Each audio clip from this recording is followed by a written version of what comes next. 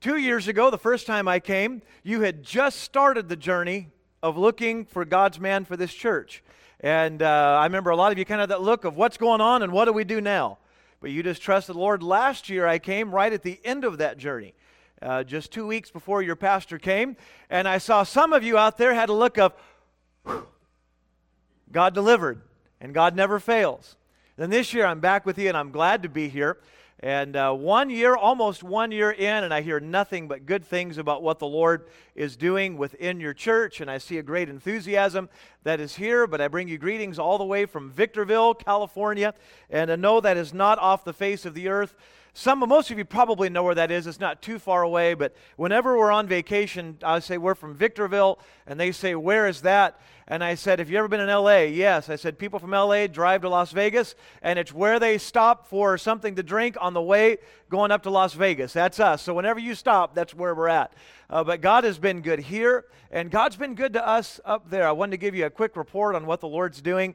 Over the last 3 weeks, we had 3 families join the church. Aside from those, we've had several who've been baptized. And what was great about it is the first were family about in the age bracket that my wife and I are in. And then on Easter Sunday, we had a young couple join the church and an older couple join the church. The young couple in their 20s, 30s, have a 1-year-old baby, and the older couple in their 80s. And here's the great part, and this is one of the sweetest things I've ever watched in my life. But the couple, a young couple, have been married longer than the couple in their 80s. The couple in their 80s just got married 4 months ago. They came to me a few months ago. Now here I am, I'm half their age. I'm 41 years of age. They come to me and they sit down in front of me, and this was several months ago. They said, Pastor, we'd like to get married. What do you think?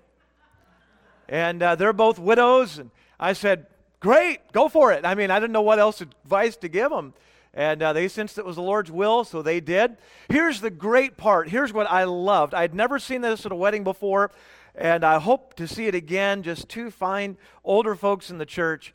They got married. I sang at their wedding. When they walked out, she walked out with her bouquet, beautiful kind of a lavender-colored dress on. Her hair was all done. When they got married, they walked out. She had the bouquet in one arm. Her other arm was like this. Her new groom had his arm in hers, and in his other hand, he was dragging his oxygen tank behind him.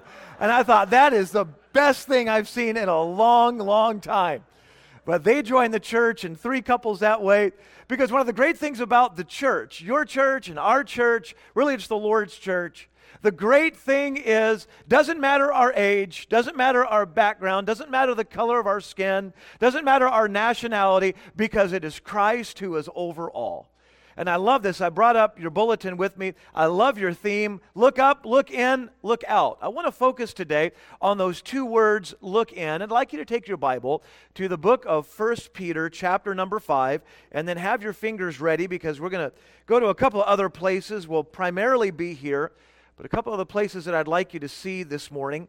Going to be very simple. If you will remember 4 words, you'll remember the message, and you'll be in great shape. But 1 Peter chapter 5, for the sake of our time, if you'll look with me just for right now at verse number 2.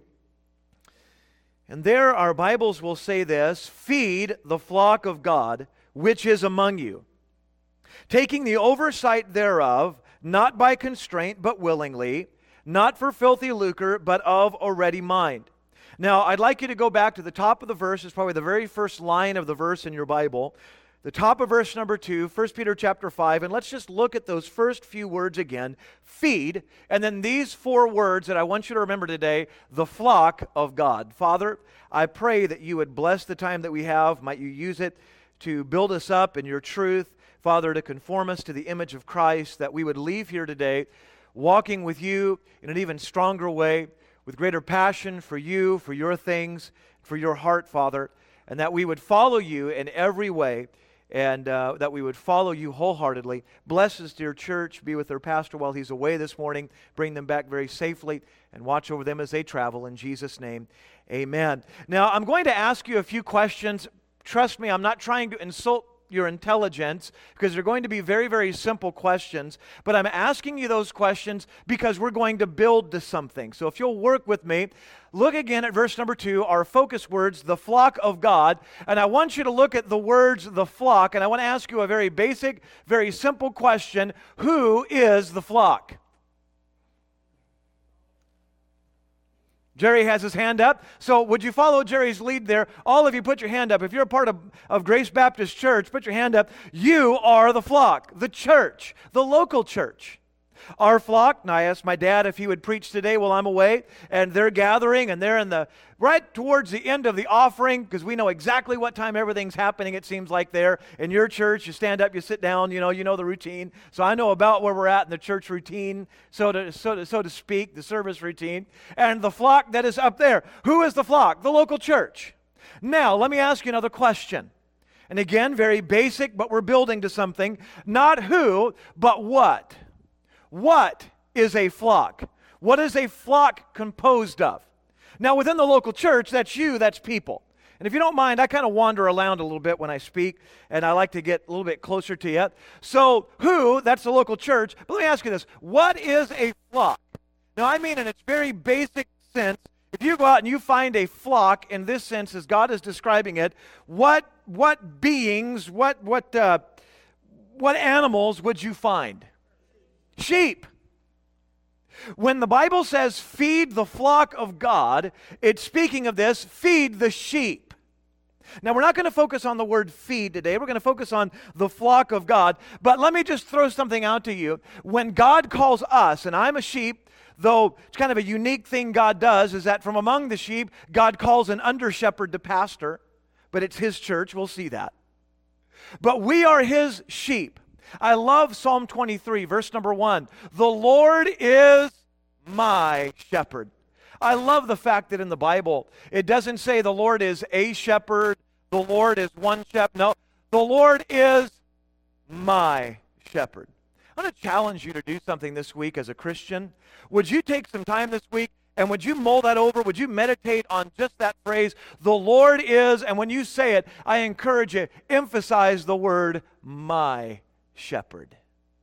But here, when the Lord is speaking to His people, He is referring to us as sheep. So I'm not going to put you down. I'm going to put all of us down a little bit. I have all my fingers this way. When God calls us sheep, stay with me now, and don't get offended and don't run out the back door. He's not calling us something impressive. We're not walking around going, hey, you know what? I'm a sheep. It would have been great if the Lord would have said, you're the lions of the pride. Feed the lions. That would have been great. Take care of the bear cubs. That would have been wonderful. It didn't say anything like that. It says, feed the flock, the sheep. Now, when you consider that, God is not talking about who we are. God is emphasizing what? Well, you're going to come to those next two words. What did it say? The flock. What are those next two words? Of God. When the Lord speaks of the flock, what we're to look at is this. It's not about us. It's about Him. Because here's the difficult part. I said, to be a sheep, to be the flock, it's not an impressive term. It's not giving us the name of an animal to which we'd say, yeah, we're that. No, we're sheep. Sheep, listen now, cannot exist without the shepherd. Not only will they not thrive, not only will they not be strong, but without the shepherd, sheep would not last. Our whole existence, our whole life is based upon the shepherd. And I just want to give you some practical things about the sheep and warning signs for sheep, of which all of us are. I include myself in this. I've not been in ministry as long as some, and I've been in ministry longer than others. But in 2+ decades of ministry, I've seen, this is just my observation, and I give this to you maybe for your encouragement, your help. I've seen about 5 things that I've said here and have seen, here's where sheep get themselves into trouble. Number one, write this down if you'd like, but number one, unresolved sin. Unresolved sin. How many of you have been saved long enough to figure out that Christians still sin? Now, it's not to be a lifestyle, it's not to be our pattern of sin, but Christians will still fail. But what I said was this, unresolved sin. Now, I grew up in Bellflower. And in Bellflower, they have weeds, much like you have weeds here. And they are little, tiny, little clover weeds. And I remember when I was a boy, my dad would say, Joel, go out and I want you to pull the weeds. That was a simple job. I'd go out and I'd start pulling the weeds, and I had this little tool, had kind of like a little spade on the back, a little fork on the front, and I'd just take the little spade, and I'd get down on my hands and knees, and I'd just scrape and scrape and scrape, and I'd put in the bucket, and I'd throw away, and in half an hour, I was done. They were just little clover weeds that would grow up, and I was happy. We moved to the desert. There are no weeds like that in the desert. I've looked. And I was looking for a job, and I was still living at home with Mom and Dad years ago. And so Dad said, I'll pay you some extra money if you go out and pull the weeds. I thought, no problem. I discovered desert weeds are slightly different, slightly larger, and slightly better rooted. And I found something, once those, we call them tumbleweeds, but whatever the weed would be that would grow up, is the longer that it takes root, the more difficult it is, and the stronger it's taken hold in our lives. That's why the Lord would tell us in Hebrews to run the race. The Bible says, lay aside every weight and the sin which doth so easily beset us. There can be things that take root in our life that will discourage us, harm us, and hinder us as His sheep. Secondly, I've seen for sheep that they have a lack of forgiveness. We'll see one sheep get upset with another sheep, and here's the issue. Most of the time, not in every case, but most of the time, we get in a place, and don't shoot darts at me and don't throw tomatoes, but most of the things over which we will not forgive another Christian generally started with something small. But it continued over a process of time to grow. And we develop a spirit of a lack of forgiveness. I've seen this as well. Number 3, and it's very close to the lack of forgiveness, but it is holding on to petty problems. There are big issues that come into life, but most of what holds us back are the small things. Number 4, I've seen this, a critical spirit. A critical spirit. And number 5, a desire for credit. And that takes me back to those words, the flock of God. I ask you this question, whose flock is it? It's God's flock. This all belongs to Him, so everything that happens, God gets the glory for it. When God builds the church, it's God who does it. God works through humans and human instrumentality, but when God works, it is God who deserves the credit. Never take from the Lord what rightfully belongs to Him, and all the glory, all the praise, all the honor rightfully and dutifully belongs to God. But I ask you, who's the flock? We are. But I want to ask you this, and we've kind of asked this already, but another simple question for you.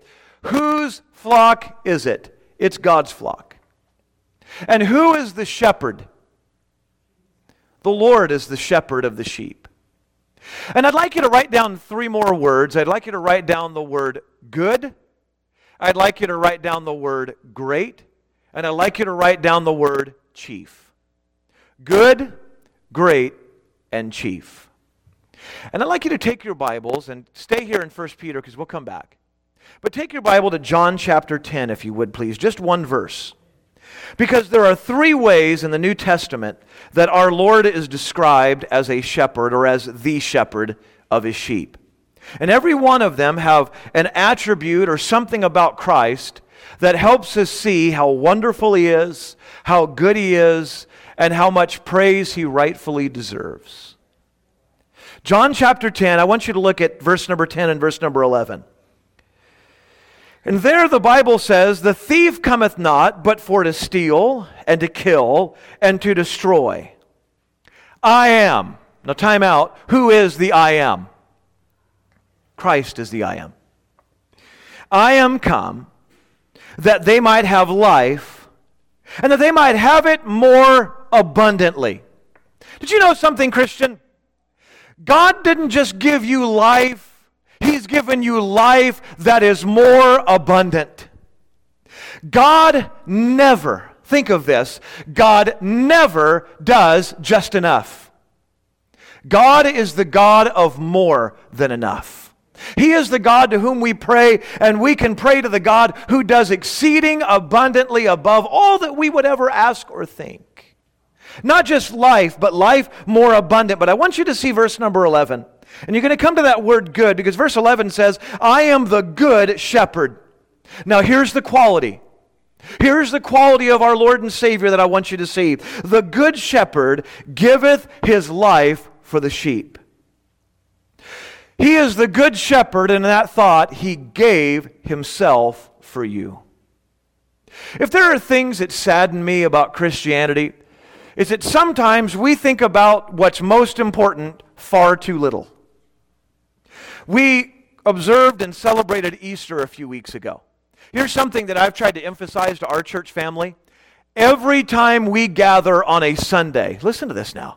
Every time we gather on a Sunday, it is a celebration of the risen Savior. That's why we gather together on a Sunday. Every Sunday is Resurrection Sunday. And we remember his death, his burial, his resurrection for us. And then it says he gave himself for the sheep. Think of this, and the fact that he gave himself for us, the flock, we, his sheep, the flock are his passion. Christ doesn't just love you. He loves you beyond anything you could ever imagine. I want you to consider this. I want you to think about this in the fact that we are the passion of the Lord. In that when he gave himself, you've perhaps seen the pictures of Christ extended on the cross, and there's just a trickle of blood here and a trickle of blood here and a trickle of blood down by the feet and a few lacerations. You go and you read the story of what Jesus did for us. And you look into that, and it says that, think about this, our Savior, the one who gave himself for us, our Savior was beaten. Think of that. His beard, the Bible says, was plucked from his very cheeks and his very chin. They mocked him. Now you consider this. Think of this. Literally, the Bible tells us that they spat human saliva on the God who created them. And then they took him and they wrapped his body at what would have been around basically a thick pole, so that his back would lay bare, and they whipped him with what we would many times call a cat of nine tails, often a whip with 9 prongs coming off of it, into which, and I won't get too graphic with you, but into which you think of this, that they beat him and they whipped him with this, likely shards of glass and of rock and of metal and of stone tied in there so it would tear at his flesh. Then they placed a robe on his back, they placed a reed in his hand, and they mocked him again, and then they took the robe off that freshly beaten back, and then they ripped the robe right off of his back. Forced him to carry the cross as long as he could, until another came when he physically no longer could, and took his place and carried the cross to Calvary. And then our Lord and Savior, after all of that, willingly laid down his life on the cross, was spiked in the wrists and in the feet, and then hung between heaven and earth, and the blood poured out of his body. Why? Because, think of this, because he loves you. We are the very passion of the Lord and Savior. He's the good shepherd. But not only are we his passion, we are his possession. Acts chapter number 20 says that we were purchased with the blood of Christ, the local church.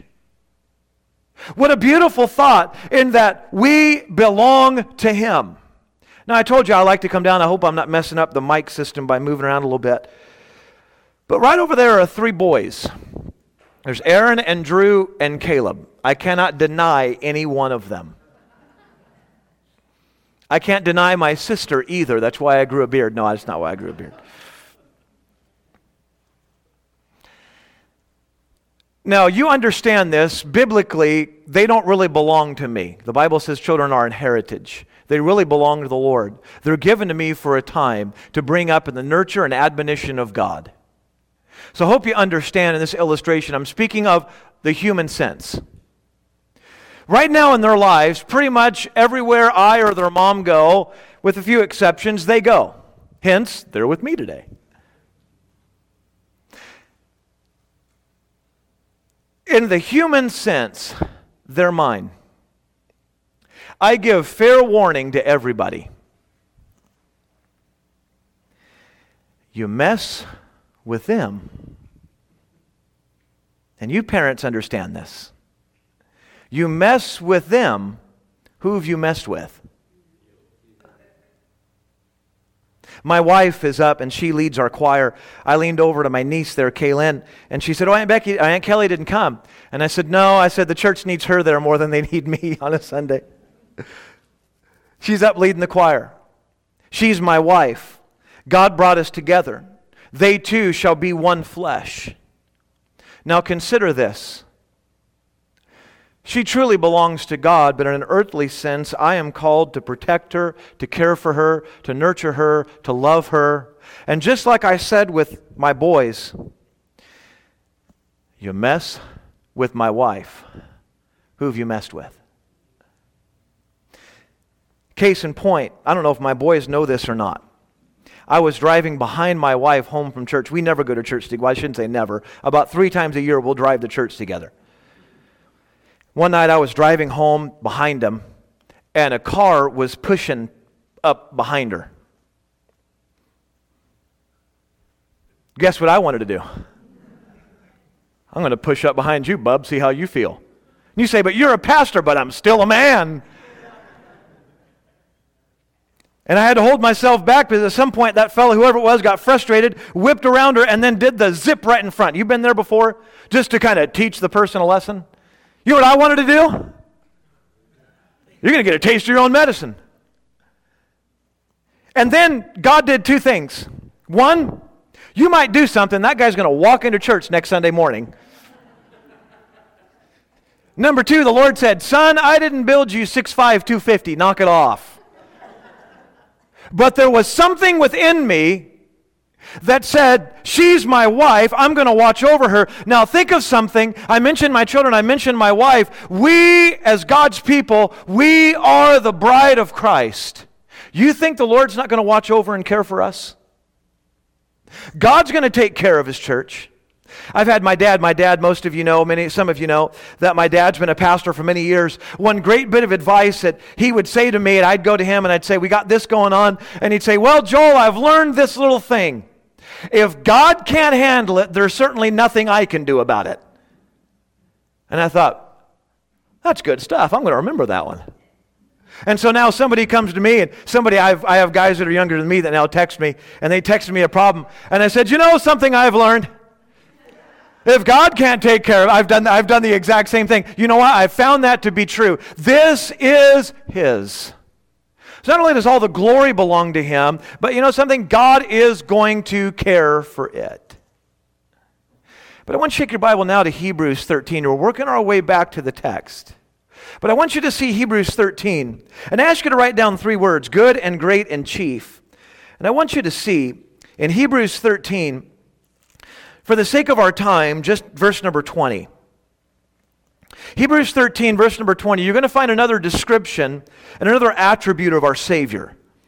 And in it, verse 20 says, "Now the God of peace," what a great thought that is, "that brought again," look at this now if you're there, "that brought again from the dead our Lord Jesus, that great shepherd of the sheep, through the blood of the everlasting covenant." Now I ask you, good shepherd, now you see great shepherd. What's the description of the great shepherd? The great shepherd rose again. consider this.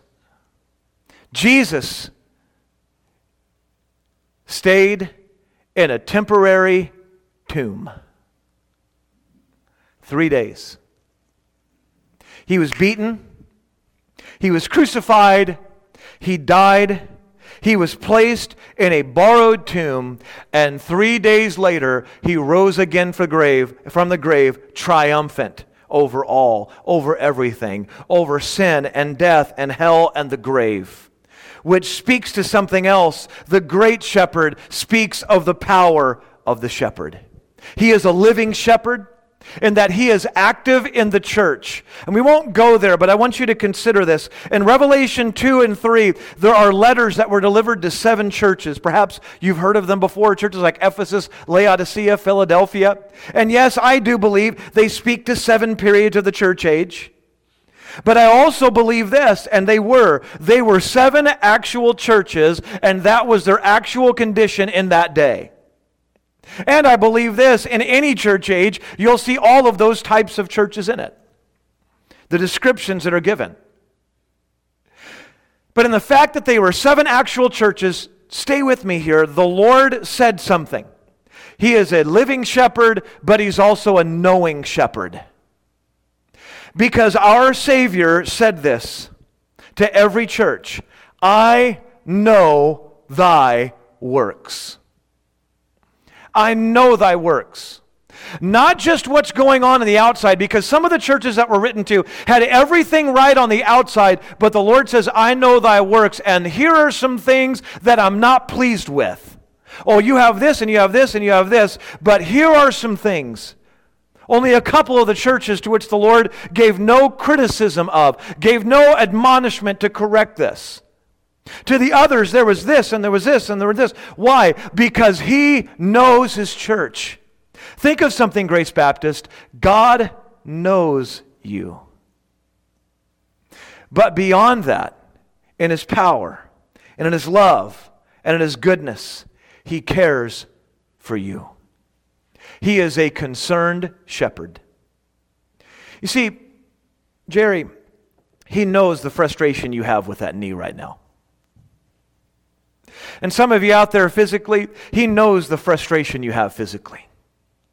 Some of you right now, deep inside your heart, right now, deep inside your heart, there are burdens that you're bearing that perhaps your spouse knows about, but likely nobody else in your life knows about. The Lord cares about that emotional struggle you have. Right now, there are families, there are couples, there are individuals right now in this church that financially you're bearing a burden. You're looking at the bank account, and month after month, it's getting smaller and smaller and smaller and smaller. And as bank accounts get smaller and smaller and smaller and smaller, by the direction of my hands, which way does our stress level go? Bigger and bigger and bigger and bigger.